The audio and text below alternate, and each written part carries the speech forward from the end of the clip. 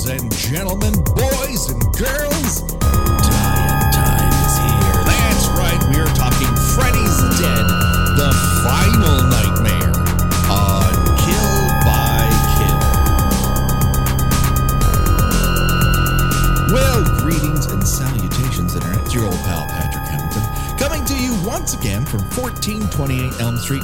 We're as close to it as we can possibly get. This is the Kill by Kill podcast, where we are dedicated to celebrating the least discussed component of any horror film, the characters. We're going to unpack all the gory details of Freddy's Dead in the hopes that a destitute child brought in by the police to some sort of industrial space, that their death is just the beginning of the jokes that we can make at their expense, which makes me feel great about myself. And as always, there's only one person I trust that if I ask her to hand me the map, she will definitely just start unfolding it to the point in which an entire back of the van is consumed by paper. The one and only Gina Radcliffe. How are you doing, Gina? Well, I gotta tell you, it's a real come down from the high, and I do mean high, of talking about Skate Town, USA to talking about Freddy's Dead. A movie in which we definitely know where it took place, when it took place, how much cocaine it required for it to take place. Here, we're lost to the wind in a sea of decisions. This is a movie where a lot of people who were very well informed as to exactly what a Nightmare on Elm Street movie was decided to make all sorts of decisions. And then instead of taking one street or the other, they decided to take all of them all at the same time. Speaking of decisions, this remains the only Nightmare on Elm Street movie that I ever actually saw in the theater. Mm-hmm. And as with some of the movies we covered recently, I didn't remember a lot about them until I rewatched them. I'm like, oh, okay, it's all coming back to me now. But I remember the theater I saw this at. I remember the people I saw it with. Uh-huh. I must have been in the bathroom or stuck in the line for the snack bar, because none of this is coming back to me. It's just like a blank screen. This might as well be the first time I've ever seen this movie. None of it makes sense. I don't remember any of it. I remember that that they made a big deal about Roseanne and Tom Arnold being in. I didn't remember when they showed up, and they were on screen about 15 seconds. And then I remember there's something that had to do with a 3D scene that I don't remember anything about. This movie is something or other. Their entire performances, actors that I had forgotten about. I didn't really remember the setup. The lead kid, no recollection of him. Nope.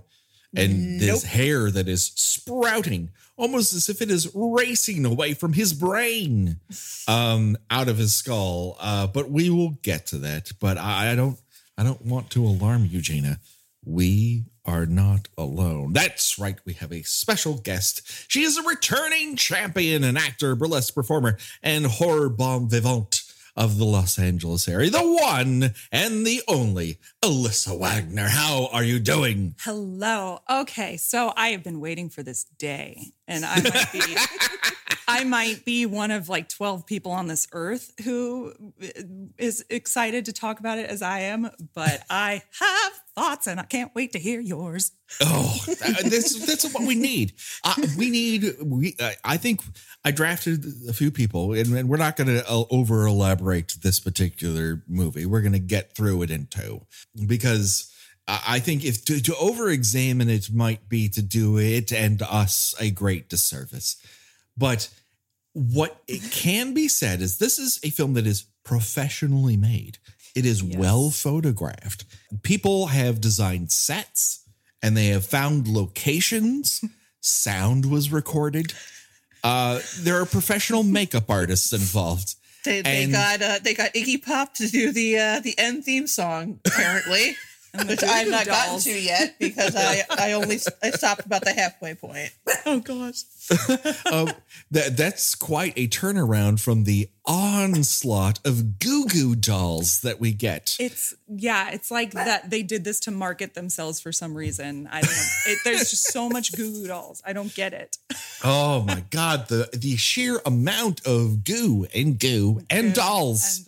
Beatles. Oh my God. My apologies to the Replacements, who must have felt that they were cheated somehow out of their opportunity to get involved in Freddy's Dead. They're like, no, we'll get the Goo Goo Dolls. They're like a third of the cost, and they haven't done that song for the remake of City of Angels yet, so they'll be super cheap. It was all meant to be. It was all meant to fall in place that way. The opening of this film is a return to form, as it were, because we get not one, but two quotes. It has the audacity to open with a Nietzsche quote, which seriously, followed by the "Welcome to Primetime, bitch." Very properly. Yeah, I don't know what that's just starting me off. That's just starting me off on a really angry foot right there. I mean, that is a fine line in the context of the movie in which it is delivered, and we can all agree it is very iconic to Freddy Krueger, but to pair it with this Nietzsche quote is pure insanity and creates a sandwich of stupidity I'm not entirely sure the film recovers from. And yet, Goo Goo Doll on it does, because from the slapdashery of the Freddy's Dead logo, because it's no longer a Nightmare on Elm Street. Now, they're telling you right up front, the point of this movie is to kill off this motherfucker. Please come and watch this movie. It is no longer the 80s. It's the 90s. It's time to kill off Freddy Krueger. And what better way to do it than to retcon the entire origin of this franchise? Oh my God. Like you do in franchises. It seems For to be. no apparent reason other than, I guess it was mentioned in the TV show. I asked Nat Bremer, who's the most knowledgeable sort of person when it comes to horror trivia that I really know. And I don't know him. I internet know him like everyone I interact with on the internet. But I asked him, like, was this like the first time they were up front said, this is Ohio? And the consensus was that it had popped up on Freddy's Nightmares, and they doubled down on it here. Well, here's the thing. It is Ohio. It's for no discernible reason 10 years into the future. So it's actually 2001, I guess. Yeah, it's the new millennium. With this little, dot matrix, printout of a map. Oh, it yeah. says all the children have disappeared. The adults are suffering from a mass psychosis. Yeah. And it's okay. So this is just a thing that's happened. These people just left to live in this town, talking to themselves and holding carnivals and all. The beginning I'm sorry.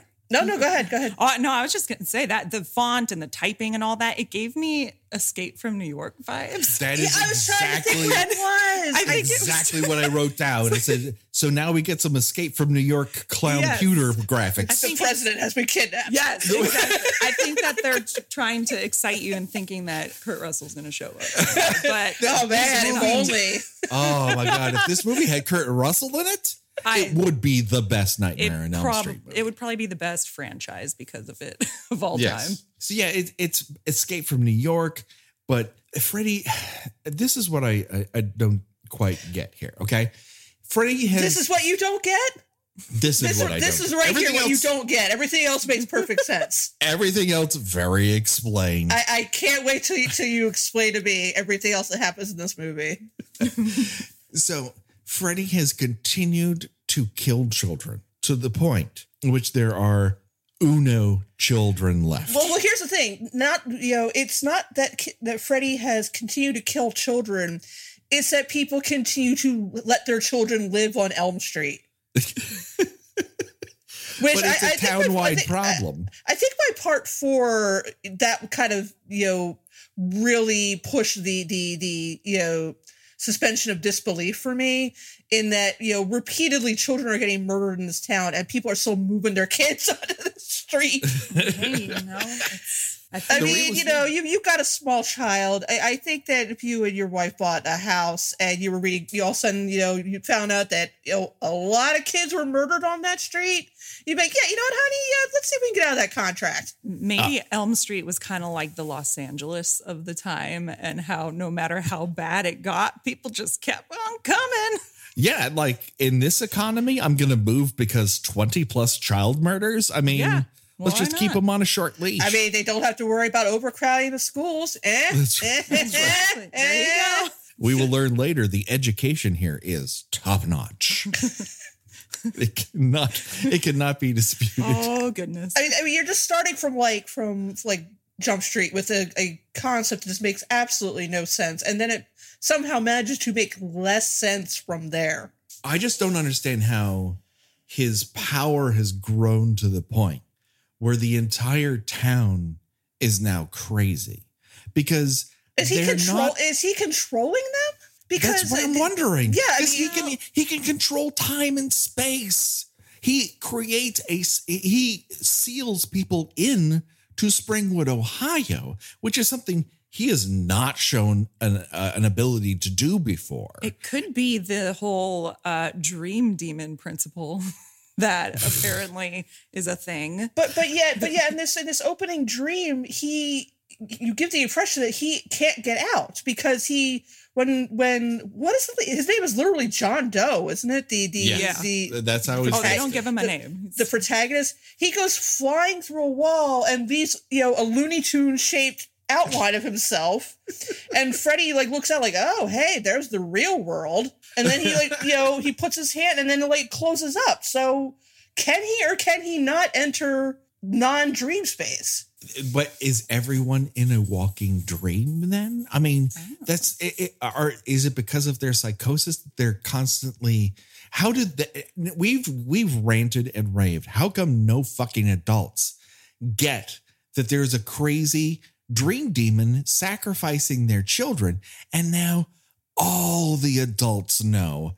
And that instantly cracks their brain to the point where they show up to the local fair with 2 deflated balloons. It's not even that they're crazy. It's that they all become like David Lynch and John Waters characters. Yes, they're all very grotesque. You've got the creepy kind of old lady with the walking around the house coat. It actually reminds me a lot of the video for Black Hole Sun. Oh my gosh. Yes. Everybody's kind of maniacally grinning and doing stuff that doesn't make any sense. And there's a close up of food and there's roaches crawling all over. And I'm like, what is this? What even is this? I think that was actually the intention because I know they were trying to go for a more comedic feel because Twin Peaks had just gotten out, as I learned from Never Sleep Again, the best documentary. Everything I know is from there. I'm not some cool wizard who knows this stuff. But no. I heard it from reliable sources. You're a cool it's wizard. Great. Well, I learned everything from there. It's awesome. And I know they were trying to set out to make a more kind of cartoon tone because Twin Peaks was so popular and they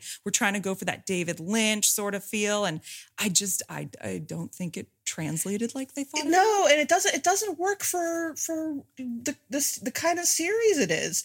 I mean, when you've got fucking Tom Arnold and Roseanne Barr coming out, it's like, Lord Jesus, save me. Save me from the 90s. I mean, I never thought I would see Roseanne and Freddy Krueger in the same movie, but here we are.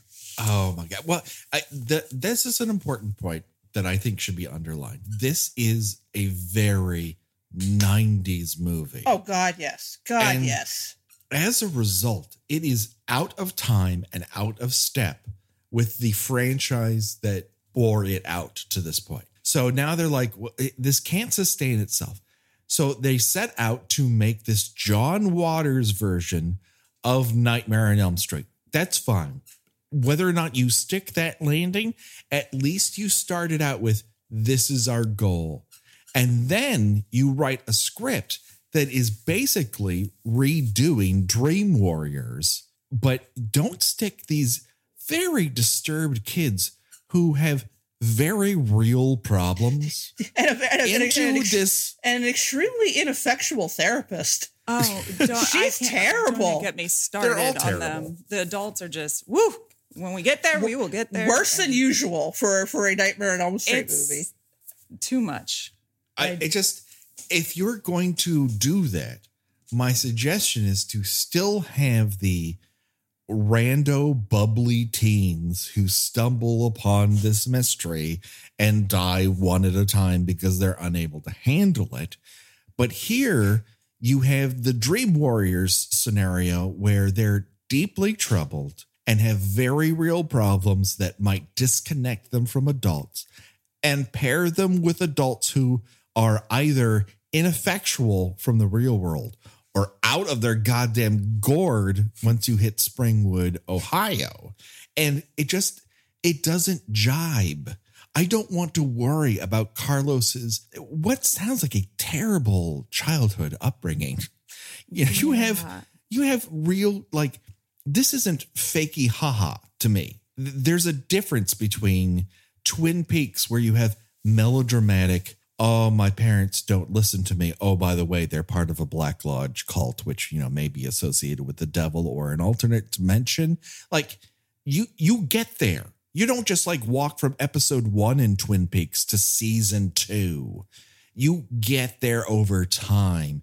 This seems to believe that you can just hop like rock to rock between John Waters and between Twin Peaks and between Dream Warriors. And it's not very effective. And I think it's not due to lack of talent, desire, or understanding of thematic possibilities. Yeah, I think it's purely a tone thing. But even that being said, I think it's light years better than Dream Child, because at least it is aware of its tone in that. I am in agreement. I think Gina might be rolling against us on this. Well, and not entirely, because at least I don't think this one has an extremely strong pro-life message. Yeah, that's true. Which, points for that, I guess. I mean, if you set the bar any lower, you would have to step over graves in order to just clear it. But all right, let's get back into this movie, because we've started on, this movie is full of references because it's the 90s and now we're referencing things. So we started with Terror at 10,000 Feet, episode of Twilight Zone. And everyone said, but wait a second, what if it was in color and very moist? And they're like, I got it. Everyone's grotesque. They're out of a music video. Everyone's wearing bad greens. And then he's like, oh, I'm trapped on this airplane. And then he crashes out of the airplane, and then he's in a house, and then the house is falling. These aren't bad ideas, and they're not terribly executed in terms of special effects. No, when he falls out of the plane, it's pretty good. It's pretty good. It's pretty good. And on top of that, you have Brian fucking May, who's, I will say that he is a professional musician, and he has decided, instead of just a keyboard cat plunking on a Casio, perhaps I should show up to this motion picture with a full orchestra. And lo and behold, and perform a variation on Night on Bald Mountain. Yeah. That's not the part that doesn't work. That's the part that works. I actually thought for a fraction of a second when I first saw this, they were talking about Queen Brian May. And when I saw that, I got very confused. Is it not Queen's Brian May? Well, I looked it up because I had to do a double take because Queen's my favorite band of all time. And I thought that can't be right. And I looked it up and it was a completely different person. Unless Google is deceiving me, but I feel like I would have known that as a fan of this movie and Queen growing up. Management for Queen. I know you're listening to this. We're in the top 25 of movie histories. We're huge. We're in the top 25 in the UK. So, hey, Brian May's management, get back to us. Tell us what's really happening. I need to know, because this is going to be like a Santa Claus learning thing all over again if I find out that he worked on this movie. I don't know what I'm going to do. Whoever this Brian May feller is, whether or not he has a mountain of hair that looks like a fake wig, I hope so. The movie references don't stop, because after The Wizard of Oz... Oh, God. Oh, God. I mean, like, again, right out the door, it's just kind of like you either get people laugh at that or you get people just say "fuck you" and walk away. Yeah, it's very slapsticky. Freddie wears a bunch of funny costumes. He wears a bus driver costume for some reason. His second time playing a bus driver. Apparently, that's a go-to for him. He just enjoys buses. He wants to replace the pigeon. I don't know. He likes how the wheels go round and round. Maybe that helped him recruit 20 plus child victims once upon a time. I don't know. So after that incident is what I'm going to call it. Then we get John Doe rolling down this hill for what feels like a very long time. And like the only thing missing is a Princess Bride-ish "As You Wish." If you turn it up loud enough, you will hear that in the distance. And then when he gets to the bottom, he's greeted by returning Nightmare on Elm Street franchise all-star Robert Shaye, whose insistence to be in every single one of these movies is confounding to me. He never looks good. He never adds anything to it. And he's like the anti-Stan Lee. Like every time you see Stan Lee, you're like, oh, they put Stan Lee in one of those things. And every time Robert Shaye shows up, you're like, oh, fuck, again? It's uncomfortable. It is. It's uncomfortable. And it doesn't look comfortable for him. He doesn't come off well. So why did he feel he needed to do this? I mean, why can't he just stick with like, having a hospital scene, Dr. Shaye, floor 1. He's already the voice of the fucking pilot in the airplane. Oh, really? Yes. Man, that's some fucking ego. I'll tell you. So his voice is heard, and then he shows up in fucking on screen. I love the voiceover as the pilot. He's like, we can't go over the turbulence, and we can't go under either, so we're just going to fly through it. That's not how turbulence works. That's not how airplanes work. That's not how anything works. Oh my God, this movie is so wet and green. It's only been, 5 minutes? It feels like forever. And half of that is spent watching a guy tumble down a hill. The thing we all have nightmares about. And then the other half is just people walking around. So a lot of walking. So Freddy hits him with a bus. A ghost bus or something. A dream ghost bus. And then launches him through a wall. Like I said, like Daffy Duck. No, that more like Wile E. Coyote chasing the Roadrunner. Yes. And our main character endures a massive head injury that he just wakes up from the next day. He's fine. His head hits a rock. Which there's blood splattered on it when he wakes up in the morning. But there's blood splattered on it on the upside of the rock, and his head injury is on the bottom half of the rock. So how did the blood splatter from the left, the injury on his left eyebrow, get blood on the right side of the rock? Luckily, that is the only grossly inconsistent moment in this that happens in this movie. Oh wait, no, there's an even more egregious one later on. This movie does not understand the sides of people's faces, which I think is something you need to know. But again, listen, any movie could have made those mistakes, right? It's not incompetently directed. You can't say like, well, this person doesn't know composition. This person doesn't know how to make an effective special effects sequence. But whose responsibility is it for continuity, though? Because, like I said, there is and Patrick, you and I briefly talked about this on chat. There is a huge continuity error later on in the movie that I cannot believe that nobody in post caught. Yeah, it's unbelievable. Oh. That being said, it's not like it's a giant come down from the visual wow of 3 or 4 or 5. Well, that's a fair point. I mean, it's not, these previous movies weren't these like masterpieces, and then this one was just down here. Maybe it's not that I dislike this. I'm just utterly baffled by it. I just think it's so weird. I think, and I don't know if I have a different opinion or if you grew up with this movie, if you think differently about it, but I know because I grew up watching this. I just thought it was the coolest movie as a kid. And it appealed to me because I thought it was funny, but at the same time, I didn't get any of it and it scared me. And so I kind of see that, and I don't see the continuity errors or just anything like that. But I wonder what it's like if you see this as an adult for the first time or that you remember. Well, that's the thing. I mean, this was 91, so I would have been when this movie came out.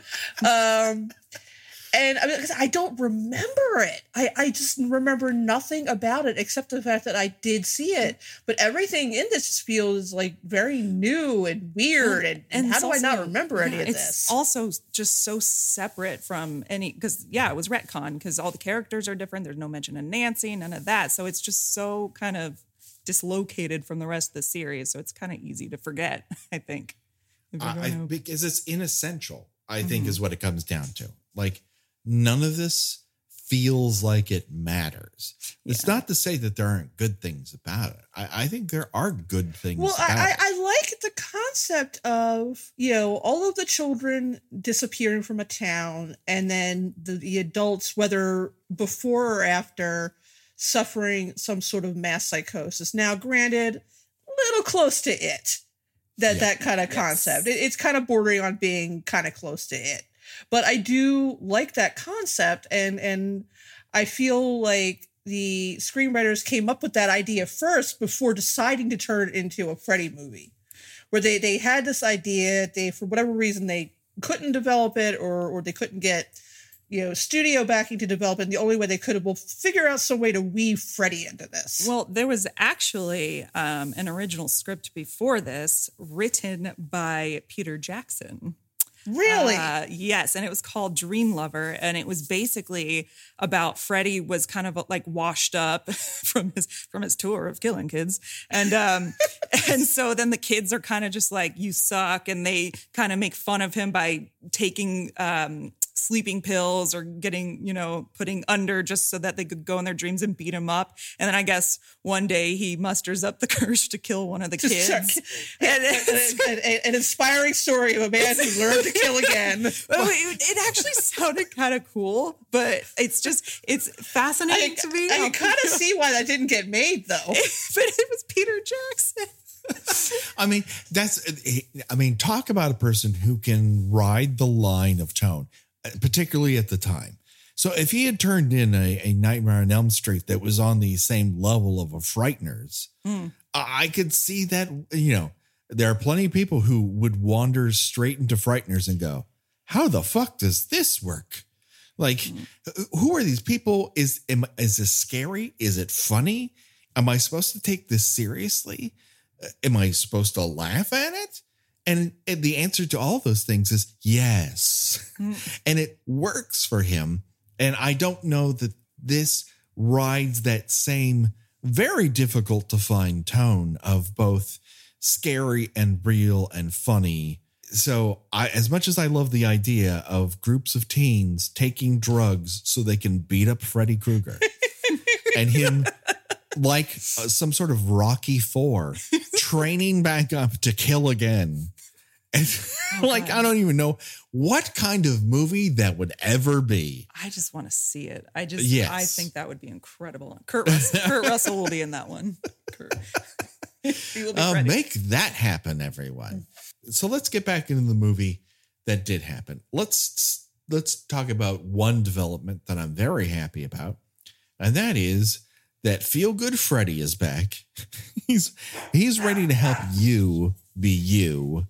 And he's moist again, everyone. Slightly, ever so slightly, but definitely more than the last one. Way damper than last time. He's found a good lotion. I am very sorry. My dogs decided they saw me recording and they decided to bark just as they saw me. They have things to say too. I did force them to watch this a couple times. So I'm very sorry. This is what I get. They have opinions. They do. Like we all do. So we then get slammed into the real world where we go to this institute for children who don't adult good and want to do other things good. And we meet Breckin Meyer. I think pre-nose job. Looks like pre-nose job Breckin Meyer. Is he like about 12 here? He may be pre-nose job, but he is pro a lot of weird stuff going on with his hair. He's pro ponytail. He's pro ponytail, but like with a normal kind of cut in front. I don't know what it is. Yeah, he is family ties in front and I don't know what the fuck in back. This is a wildly hairstyled movie. Oh my gosh. The 90s just didn't know what it wanted to be. I always think about that SNL sketch, which Tina Fey referred to someone's hair as just knowing where it wants to go. This is anti that. No one's hair knows where it wants to go. And they're like, is this good enough? And like, well, I'm not about to put a comb through it. Let's start running the camera. Do you want to wear the grossest kind of green that you have? Great. I feel like the beginning of the 90s was just a very strange time where no one knew who they were anymore. They didn't know if the styles were supposed to change or not. So that's accurate. They kind of splattered a canvas and ran with it. If we had not found flannel, where would we have gone? Oh, gosh. Because this is a terribly flannel-less movie. It is odd to me that this movie arrived mere weeks before Nirvana's Nevermind album dropped. Oh, wow. And the world literally changed from that moment on. This is a time capsule of a pre-grunge 90s. That seems to think that delight is the next big thing. And then it turned out that was not the case. And yet, don't forget, it's supposed to be 2001. For some reason. But this is the future. People are on dial-up internet in this movie, supposedly. Oh, my goodness. I also really think that Breckin Meyer's wardrobe was supplied by Mark's kind of denied wardrobe in Dream Child. He looks like he's wearing something that was supposed to be in that movie, but they were just like, nah, we don't have enough scenes. But this shirt looks like it was purchased in a store. Like someone went to Nordstrom's rack and like said, that's a shirt. That's at least there's that. Whatever the fuck they're wearing in Dream Child is just bonkers to the point of insanity. So we meet various people at this youth shelter. The most incompetently run youth shelter you've ever seen in your entire life. Now, I don't have much experience with youth shelters, but I think that if one of its tenants, what would you call a person who one of its youths gets caught making a pipe bomb? Yes. You're going to address it with a little more than that. What are you going to do? I also feel like they only have 3 people working there, and one doesn't even really do anything. No, he's kind of like, I'm running the front desk and answering phones. And then I find a pipe bomb and I'm like, this is a trifle and inconvenience. Breckin Meyer's dad says, more bad Elm Street parents. That is like the most, that is the one common thread that all these movies share. Yes. Parents are terrible. It says, thanks a lot for fixing my kid, to which Lisa Zane responds, he's not a Toyota. And I generally liked that line. That is a pretty good line. It's a great line. It works. Again, this is not like a complete failure. It's not like so dumb that you can't believe it ever existed. It's just a hodgepodge of ideas that might have worked, but all sewn together in a crazy quilt. I also have a problem with Lisa Zane, her character. Now, okay. I understand that she does have a brother named Billy, who is the most charismatic human on the planet. Yeah. I don't see that in her as much. No. Okay, good. I didn't know if it was just me or not, but it looks like she got thrown on literally thrown on set, and they're like, okay, record. And she's just standing there not knowing what to do throughout the entire looks vaguely annoyed most of the time. Yes, like she is fulfilling a contractual obligation for something. And I feel like she has 2 emotions, and that's just kind of blank, and then sort of kind of like my eyes are a little bit wider, but I'm still blank. And those are all that I see out of her. Her face wants to slam evil, but her performance doesn't. And I wish at some point she started slamming evil like her brother. She just, it's a weird thing when you've got a celebrity sibling. Like, maybe you shouldn't be judged against them and their ability to act. But I can judge her solely based on this film, and it's not great. It's not great, Bob. Did not showcase her very well. No, this is not the platform for her. And I'm not entirely sure what that platform would be, but it's not authority figure. No one's really doing a great job of that, with the exception of Yaphet motherfucking Kotto. Yeah. What is he even doing in this movie? I don't know. He had gambling debts. I don't know.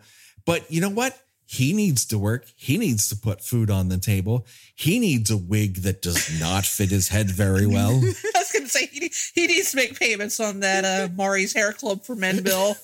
Oh, man. He's a very cinematic presence. You don't need to have hair. It's fine. You could have shown up to this completely bald. No one would have ever thought the least about it. They would have just been so happy that Yaphet Kotto wandered into this movie set and decided not to walk away. But there he is with this wiggy wig that looks like a cat sitting on your head trying to wake you up in the morning. No. And he introduces us to something that we have rarely seen on this program, and that is saying something. And that is Chekhov's wall calendar. He has a poster from a museum about dream demons.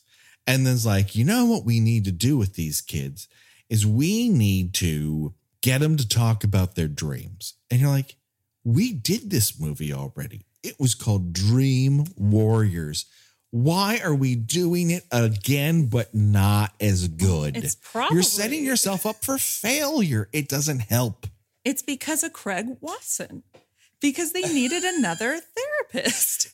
You know what would have made Dream Warriors a way better fucking movie? Yaphet fucking Kotto. If he had shown up, that'd be a real different story, everyone. I agree. And also, I'm watching it as we're speaking, and I noticed in this scene in particular where you're introduced to him in his office. I am no doctor. I've never been a psychologist, but I would like to think that my office would be just slightly more organized with a lamp in there. If you look, there are no lights in this institution, not one lamp, except maybe in that first scene with Breckenmeyer. And he looks like he's in a Victorian abandoned haunted escape room. Yes. It's his office. This place is littered with the craziest fucking shit. Like there are baseball gloves just nailed to the wall. At one point, someone passes a pair of skis just leaned up against a cabinet. Why do they need skis? It looks very dusty. I would have a problem in there. This entire place is riddled with filth and moist. And Yaphet Kotto has like a hookah. He has a fucking hookah in his office. That's part of it. I think maybe he lives there. He might. I would not doubt it. If you really look around, it's everything he would ever need in a day. I don't think he leaves that room until this movie. But Gina, please remind. I'm now making a reference joke for a reference that I can't remember. Damn it! It's the slasher movie with Palance, where he goes. Oh, Alone in the Dark. Alone in the Dark. Goodbye, Doctor. Donald Pleasance in that movie has the craziest fucking office. And I wonder if this is some sort of reference to it. Because in there, Donald Pleasance like opens up a box and takes out a pipe. Is like, hey, you want to get high? And just start stuffing marijuana into it. And you're like, you run a mental institution. What are you doing? And this movie's like, maybe Hamilton will get this reference. I wouldn't expect them to throw an Alone in the Dark. homage. It would be great if Freddy at some point saw someone wearing a hat and then decided, I've got to get that hat. And it just became a scene about you killing somebody with a hat you want to wear. All the references. Yeah. Yes. One of these days, Alone in the Dark will make its way into a method that we can all watch it for, more than 28 days. Lisa Zane has a theory, and that is, I got to get this kid who doesn't know anything about himself to go back to this town he swears he should never go back to. And I don't think that's an effective way to help someone jog their memory. He has serious psychological problems that may have been brought about by severe head injury. Perhaps dragging him back to this town that he just escaped is not helpful. None of these people know how therapy works. It's not even this movie. It's also in Dream Warriors. None of these people know how therapy works. I don't think they actually went to medical school. I think that they probably got a certificate online because they do not look like they have practiced their craft. Yeah. Was this entire movie meant to be in 3D?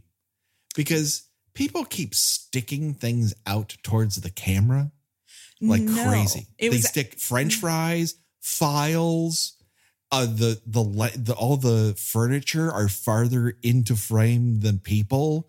And I'm thinking, why didn't they just make the whole goddamn thing in 3D? You would think.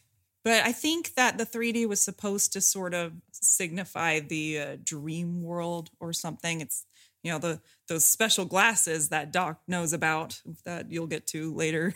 Yeah. It's weird that they filmed it all with the idea that every frame was going to have depth. It makes me think that they started filming it with in 3D, or it's just weird. Why didn't they make it all 3D? I feel like that would make more sense and help kind of justify the weird kooky vibe of it a little bit more. Here's something we also learned. Ghost girls in this franchise don't snitch. Don't ask them for information. They'll never tell you the right stuff.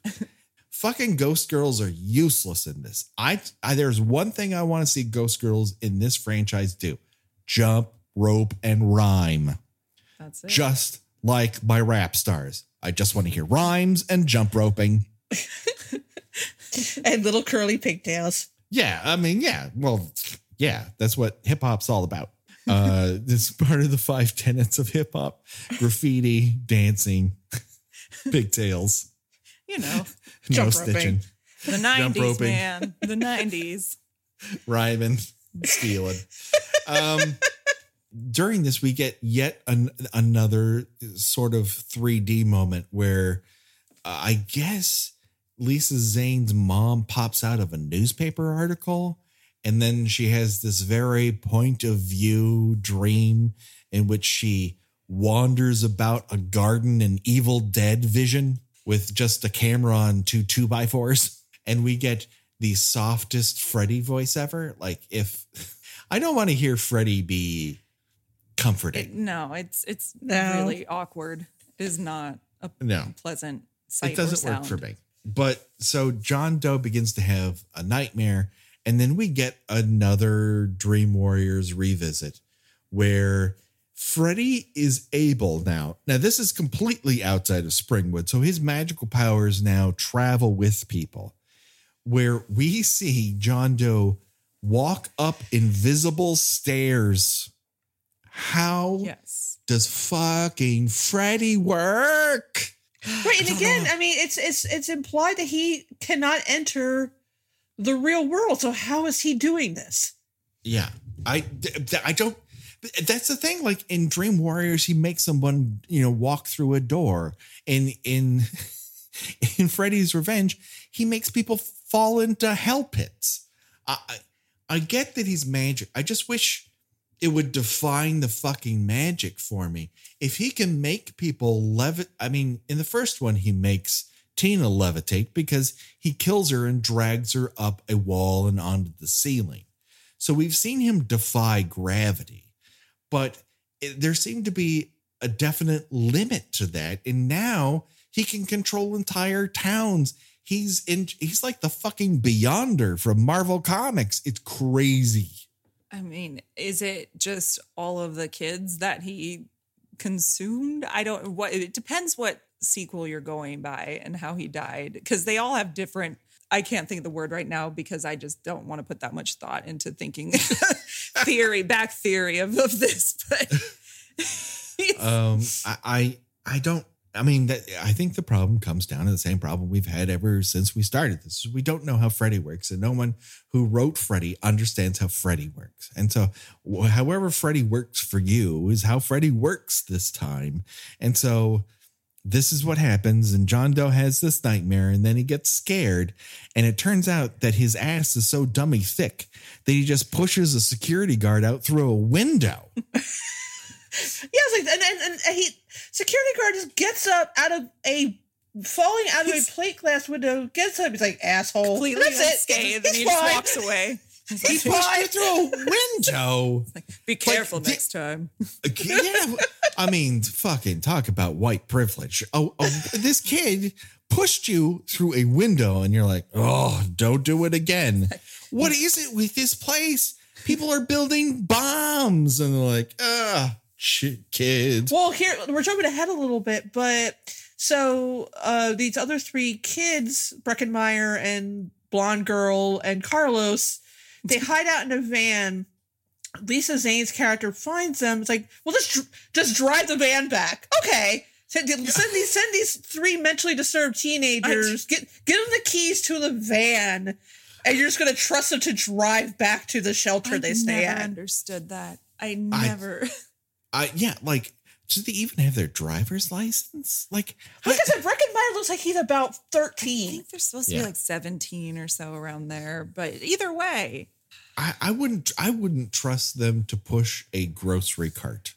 Nevertheless, drive a van back to the place they just escaped from in that van. They could technically live in that van because it kind of looks like a squatter's van. Like, I don't know. It does not look like it belongs to any sort of institution. Yeah, it's supposed to be like the van for the shelter.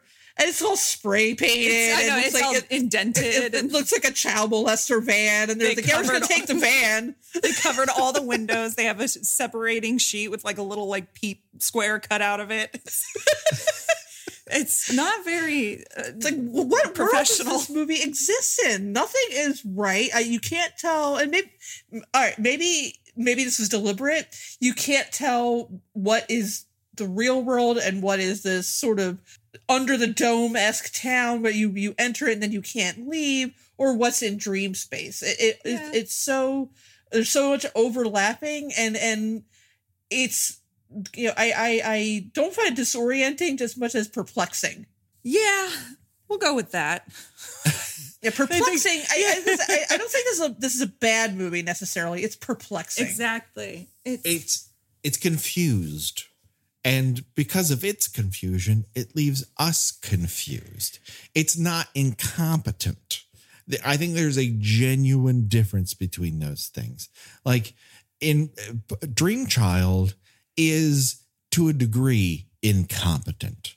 It literally is repeating so many of the things that had worked in 3 and 4 that it just is on autopilot, and it just makes the craziest fucking decisions you've ever seen in your life. And people act in a completely different manner than they had acted just one movie before or in one movie before that. And in the middle of it, it has an insane anti-choice message that it insists is pro-choice. It's incompetent. And this is just confused. Was this one rushed like part 5 was? Because because that happened in 89. This is 91, so there's like a full. Right. They've had development here, so they know what they're doing. They had decided this can't continue on forever. Let's just try to go out in as grand a manner as possible and construct a film that is worthy of the end of this franchise. And this is what they came up with. So let's get to the meat of this, because we could talk about spin outs over Ghost Girls or what kind of pants people are wearing, but they're fucking insane. It's a Nightmare on Elm Street movie. Nobody is clothed in people clothes. Breckin Meyer is wearing some sort of gaucho shirt with a vest over it. Yeah. What the fuck? Everyone is dressed like the theme was Rust. It is very green, and it's very, I really do think that his wardrobe was inspired by Mark, though. Like, that's not even a joke. I think that they tried to take a Mark, and somebody down the line thought, oh, I like that. They're similar. Let's do that. Let's have that happen. Sure. Why not? But that's before they arrive at the Springwood Town Fair. And this is where things really go off the rails, because we can talk about how this movie was inspired by various movements of the early 90s and late 80s. But when you have fucking Roseanne Barr show up in the oddest of pale pink housecoats and just shove her face into the camera, like what were they attempting to elicit here? I think that's probably the most uncomfortable part of the whole movie. It is, because what are they doing there? It's I'm not a fan of stunt casting. Of just a random celebrity, unless they're playing themselves, then that's kind of funny. But if you have a random celebrity just playing this character that's on screen for like about 20 seconds, I don't like that. It really just takes me out of the whole movie. And that's purely what it was, so that people would just go, oh, it's Roseanne and Tom Arnold. I relate. It's America's Sweethearts, Roseanne and Tom Arnold. Yeah, exactly. But it's funny because they even make a Twin Peaks reference in this scene. So they're clearly going for that. And maybe they thought in a weird world, Roseanne could be kind of in that world of quirky. I don't know. I got nothing. But no one involved in Twin Peaks would have gone, you know what would make Twin Peaks better? Roseanne Barr and Tom Arnold. Oh, I'm sorry. I'm just looking at her house coat and I saw she has a doll pinned to it, a doll head. I never noticed that before. This entire sequence is filled with the fucking nuttiest images. There is a smoking clown here wandering around with multiple dusty, deflated balloons that, are technically balloons because they have some air in them, but not nearly enough. And what am I to gain from this? Why is he wearing red leather gloves? It's why? Well,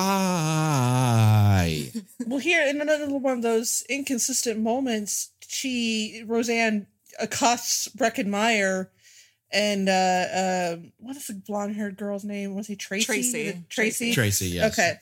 And says, for one thing, she's treating them like they're children when they're all like 16, 17, 18 years old. And she's like, oh, I'll take you home with me. And then like Tom Arnold's like, no, you'll make him come or you'll bring him back. And it's like, so wait, they do know about Freddie then? Yeah.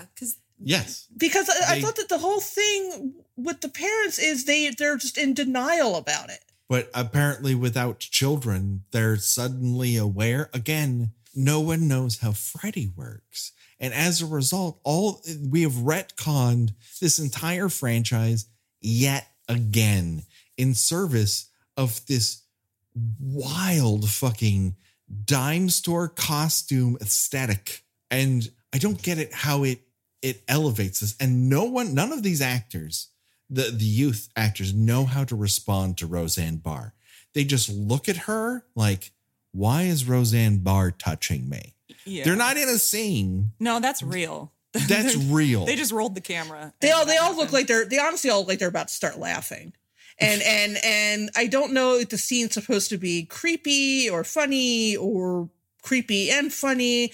It doesn't really work at all in either of those ways for me. It's just, well, that's Roseanne being grotesque, because that was a thing that she did for a while.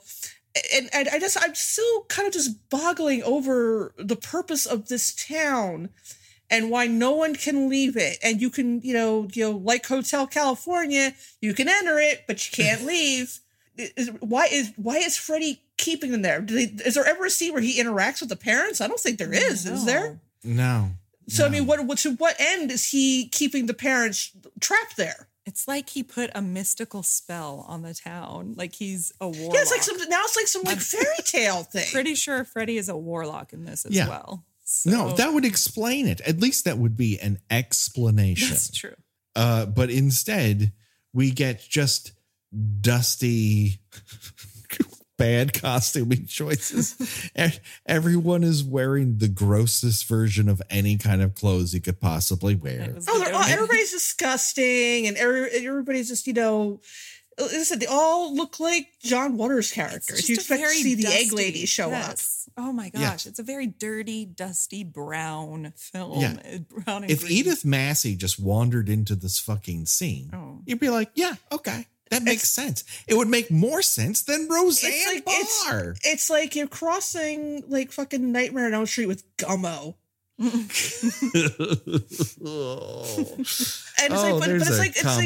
but again, it's like, yeah, okay, I guess this looks cool.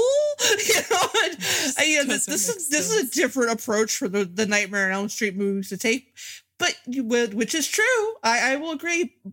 But why though? Yeah, I don't know. So here's another thing that is, well, it struck me as odd, but I know it's just inconsistent. And that is the town bell rings. But the bell tower that we see is the same clock tower from Dream Warriors.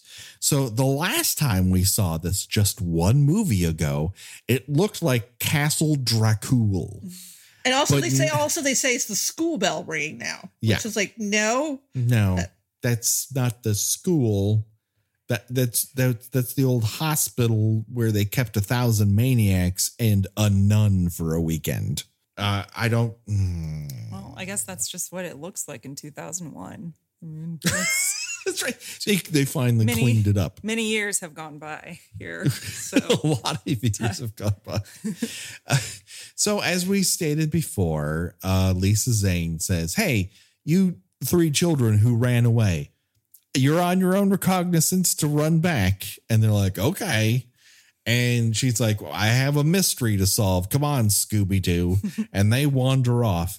And then we are treated to this repeating motif of them driving at the ass end of Colonial Street on the fucking Universal backlot.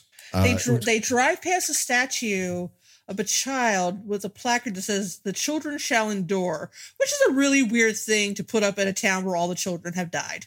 Yeah, it's doesn't make a lot of. It didn't really make a lot of sense before all the children died, but keeping it up after makes even less sense.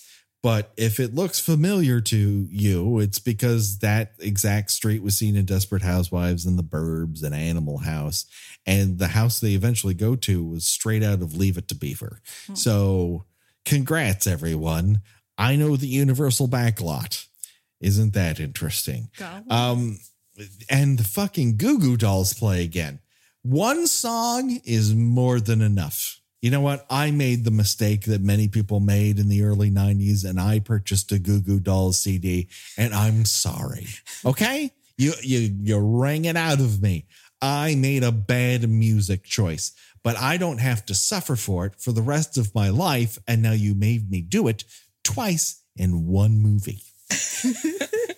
And I don't like this movie because of it. And a movie that Alice Cooper is in, who could have lent a hand had he not done a part 6 of another franchise. And infinitely better. There's nothing better than seeing Alice Cooper sashay, and I am putting that in real quotes, underneath the Jason mask. The constant backbiting banter between those three is neither dazzling nor funny nor interesting. These characters, all they do, they bicker. They bicker the whole time. And it's not endearing. I don't learn more. No, they clearly hate each other. Yeah. Yeah, they don't. Why should they got- like one another? They're You've got terrible Tracy. people. Tracy's the angry girl. She's really angry, and then you've got Breckin Meyer's character, who's like the stoner, where he smokes weed, and everybody's acting like he's got a big old heroin needle sticking out of his arm.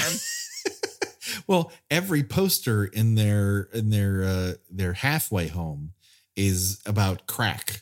Like later in the movie, he smokes a joint, he passes out. It's like, I mean, What kind of fucking lightweight is this guy?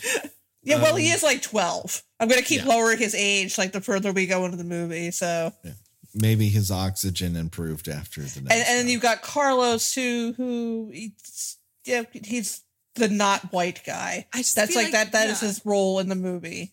Yeah. I feel like he might be slightly more likable than the others. I don't know. Slightly. Probably because Slightly. probably got the he's got the disability advantage. Yeah, of he's them. got. I mean, they were very, very. I think they were very, very proud of. I mean, although to be fair, Dream Warriors had the character in the wheelchair. That's true. But they were very proud to feature a disabled character in this movie.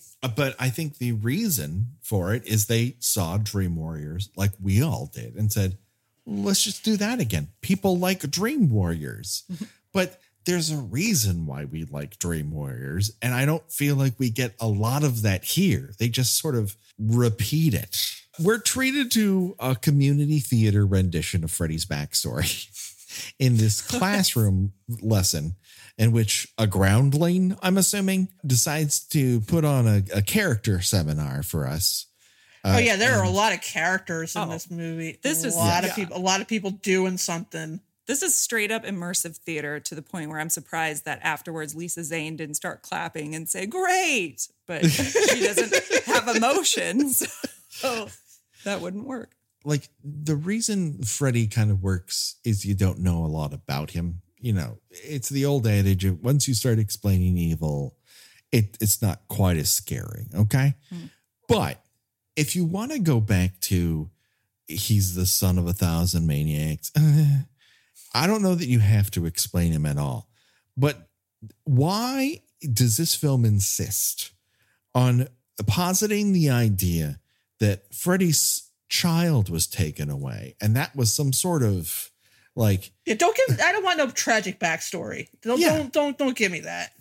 he don't need to make a guy who killed 20 plus children sympathetic. We don't need that. No one needs And that. history shows that never enhances a franchise, as you learn in Halloween. Although I think I think you learn that in Halloween 5 about their whole like backstory with Michael Myers. And that's kind of where everyone checked out. And I think that's what happens here. And yeah, he doesn't need a backstory. I don't want to be sad over him. Yeah. The other thing that happens is this trio of Carlos and Tracy and whoever Breckin Meyer is playing. They keep Travis. going around and round and round and round. Finally, they're like, we just got to stop for the night. So they wander into the Leave It to Beaver house. And then in a sequence that I think is meant to evoke a sort of Christine-like transformation. The miniature of it crumples and wigs out and explodes. And all of a sudden, it's 1428 Elm Street. Okay. Regardless of whether or not the sequence is effective or is done well, neither of these three fucking kids know what 1428 Elm Street is. Right. I was just thinking, I was like, why did they have to disguise the house? They don't know what it is. So it just like, why not have a happy version of 1428 and the door slam and it's the same decrepit thing we've seen for the last 3 fucking movies? They don't know the difference, everyone. There's no difference between this yellow house and 1428 Elm Street. So it's not a wah, they've been fooled into walking into the mousetrap. And again, is that supposed to be like a weird dream thing that Freddy has control over? Or is it symbolic for the audience? Or is it an actual explosion transformation of a house that just happened. Yeah, that they were how in. much in control of this actual town is he? Once you wander in, are you in Twilight? I don't. How does this movie work? How does Freddy work? We'll never find out. Not until you put on the 3D glasses, but that That will clear up everything. that will solve the mystery. Yeah, I can't wait to do that. I do have the old DVD with the 3D glasses. Oh man. I might have to do that. I do own a copy of Parasite in 3D and Amityville in 3D and Jaws 3 in 3D. Because I'm a glutton for punishment. Don't forget Friday the 13th. That I have in the red and green, and it doesn't fucking work. It doesn't work. It doesn't work on my TV, and it doesn't work when I project it. Yep, it's a disappointment. It's terrible. So let's round things out with talking about Carlos's death scene. He will be the one and only death in this entire episode. And here we once again wander into the same issue that we had with Dream Warriors, which is Carlos has a tragic backstory that is not outlandish. It is not one built of privilege. He is an abused child whose parent apparently disciplined him by cleaning his ears excessively to the point in which he has lost hearing. Ugh. That is genuinely disturbing, and I don't think it belongs in the same movie. No. in It which absolutely does arrives not. in a fucking witch hat. Well, when you've got like, and earlier in the movie, Tracy references, I feel like she's kind of referencing that her father might have molested her. Yes. And then you've got Breckin Myers' dad, who seems to be emotionally abusive. And then you've got, Freddy as a wacky bus driver. It's just like, these things do not belong together in the same movie. Very serious. And this sequence is the longest kill sequence, I think, since maybe since the first movie. I mean, those ones are kind of drawn out. And here's where we get this glaring continuity error, which again I question the how much this was really directed. I need to hear it because I don't know this, and this is my favorite kill because I used to cry when I was a kid, and I'll get to that. But I have things to say about it, but this really kind of initially ruined it for me. So he cuts off Carlos's ear he flicks he flicks the hearing aid out of his ear. Is that what happens? Yes. And then Carlos scoops it up and puts it back in the other ear. That's not how hearing aids work. Yeah, no, you have to put it in the ear you can't hear out of. Oh, they're not interchangeable. That.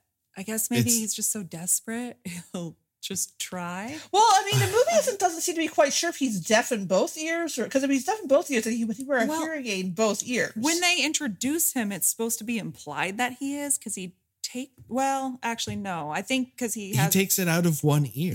He's definitely only wearing one. So he's deaf in one ear at least, and maybe mostly deaf in the other. Because when he takes it out and dangles it at Tracy, he cannot hear in that circumstance. So he very well could have hearing damage in both ears, but he only wears the hearing aid in his right ear, which means it is turned to that side of his face. You can't then flip it backwards and it still have it work in the other ear. That's not how hearing aids work. And this is very simply solved by him simply having Freddy cut the left ear instead of the right one and having him reinsert the hearing aid in his right ear. Maybe that's his dream power. His hearing aids are reversible? Sure. This movie is ADA compliant. We fixed it, everyone. It works. Dream power. Well, see, the problem the whole thing with the sequence is it's a really interesting concept that unfortunately they've got this problem with inconsistency where he has turned up the the volume on. I've never worn a hearing aid. I'm probably going to need one in about 10 to 20 years. But I don't know how loud they can actually get. But apparently, Freddy gives him supersonic, painfully accurate, acute hearing and starts tormenting him with water dripping, and then he drops needles. Now, this is a pretty clever concept, except you got right behind Carlos flames boiling and steam pipes going, and he can't hear that, apparently. That is a very good point. I've never noticed that. But he can hear the drip of water. Now, I mean, the sound of steam coming out of pipes, if your hearing is so acute that you could hear a single pin drop, that would kill you dead right then and there. Oh, shit. My thoughts on this scene are completely flipped now. I'm sorry. No, this is great. This is great. I used to, because I don't know why. I just cried at everything as a kid, and I took horror movie deaths very seriously, which kind of signified that I probably shouldn't have been watching so much as a kid. But I would cry after this scene because I thought he was so innocent and didn't deserve it. And it was one of the most brutal deaths in the whole franchise. It is. And again, it's a clever idea, but it doesn't stick the landing because they're not consistent with it. Right. It is very inconsistent. Oh, wow. And you're emotionally attached to him because his backstory is so dire and so terribly, terribly real. Well, and then you got Freddy, where I think that they said, oh, this is going to be kind of cartoony and light. And he said, okay. And he ran with it. And I think because he's a dad in this one, he just pulls out all of his worst dad jokes in this entire movie. And in this sequence in particular, Freddy's just a dick. He's not scary. He's just an old crotchety man just having fun now. Yeah. And it lends itself into torture. Yes. Where other films are like, they're trying to prey on your nightmares, but I don't think the nightmare part of it is the vision of his mom injuring his ear canal with this giant, long, gross Q-tip that on a massive splintery stick. Yeah, that's pretty gross. That is a real nightmare. You're like, oh my God, that's terrible. Yeah, that's and then gross. He sticks it all the way through his head. At that point, the scene should be over. And they're like, well, aren't we going to do some wacky shit where Freddy makes jokes and makes a magic trick out of a blackboard? Oh, yeah. That he humps because he's so excited. That he dry humps a blackboard because he's having so much fun. It just does a disservice to everyone involved because it's confused. It's all very confused. It's a bummer because I don't think it's doing things badly. It just needs to decide which of these movies it wants to be. And it decided it wants to be all of them. Well, at least he has his best, worst dad joke that he ends on with nice hearing from you, Carlos. Oh, cringe. Wowzers. Ungood. It's ungood. So yeah, that pretty much does it for this half. We'll be back with more next time. But before we go, Alyssa, where can people find more about you and what you're doing? Yes. Well, I am on the Twitterverse at _ Elissa Wagner. That's ELISSA because it's easy to misspell that. And Instagram at Elissa Wag. And just quick little plug. I recently filmed a little Halloween short with the wonderful horror goddess Amalia and Brandon Scullion. They're starting a new horror channel on YouTube called The Midnight Company. So you can look that up and see that short. Give it a like and subscribe. And also, if we were to answer which death I would choose, there actually is another death. And that is, in the beginning, in the dream world, the woman who flies out of the airplane seat. Oh. That is who I would choose. And she just like, whoa. If I were to choose. She literally gives a wow like she's in a Fruit Gushers commercial.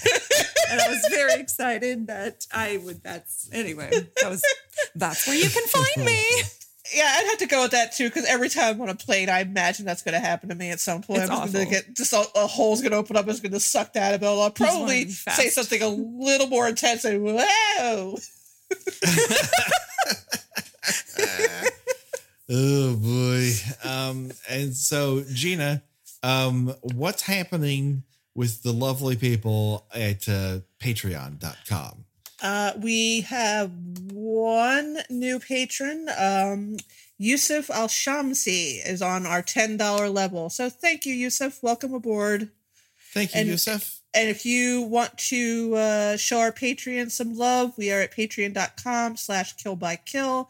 Our last bonus episode was on The Blob. We had a lot of fun talking about that, because it's always more fun when we talk about movies we actually enjoy. And then our next movie will be the what one of our patrons gets to choose it. So we're not going to say what it is right now, because it's generally a surprise. And if you want to know, give us some of your sweet, sweet cash. So it's patreon.com/killbykill. Do it today, people. Check it out. We received some more reviews lately. We read those in the last episode, but we could always use more. That's how people find us. So please review us wherever you get podcasts. If it has a review function, please give us a nice review. We greatly appreciate it. If you're an Apple Podcast user, that's even more valuable, because they use that in their rankings. So we would enjoy that very much. Gina, where can people find you on these here internets? I have my own website in which I write about movies and old TV and pop culture at GinaRadcliffe.com. And I am also a writer at thespool.net. And you can find me on Twitter under Porcelain72. Do it today, people. Check it out. Find us on Twitter at KillByKillPod, on Instagram at KillByKillPodcast. We have the Facebook group and page for you to get more into those discussions. If you so desire, you can talk about anything horror related there. It's, if you're finding your horror Facebook group lacking, come make ours better. We'd love for that to happen. And so that just about does it for now. Come join us in a couple weeks when we close the book on Freddy Krueger and never have to speak of him ever again, because as the title insists, Freddy will be dead. That's correct. It's right, Gina? The final nightmare. It's the very final one. There will never be another. As final as Friday the 13th Part 4 was the final chapter. What? Uh-oh. They wouldn't lie to us, would they? No, they would never just continue the film franchise. Just keep right on going. Just mow through it and decide to make it into something else, something that's certainly interesting. And we'll talk about that eventually, I'm sure. But until then, for myself and for Alyssa and for Gina, bye-bye, everybody.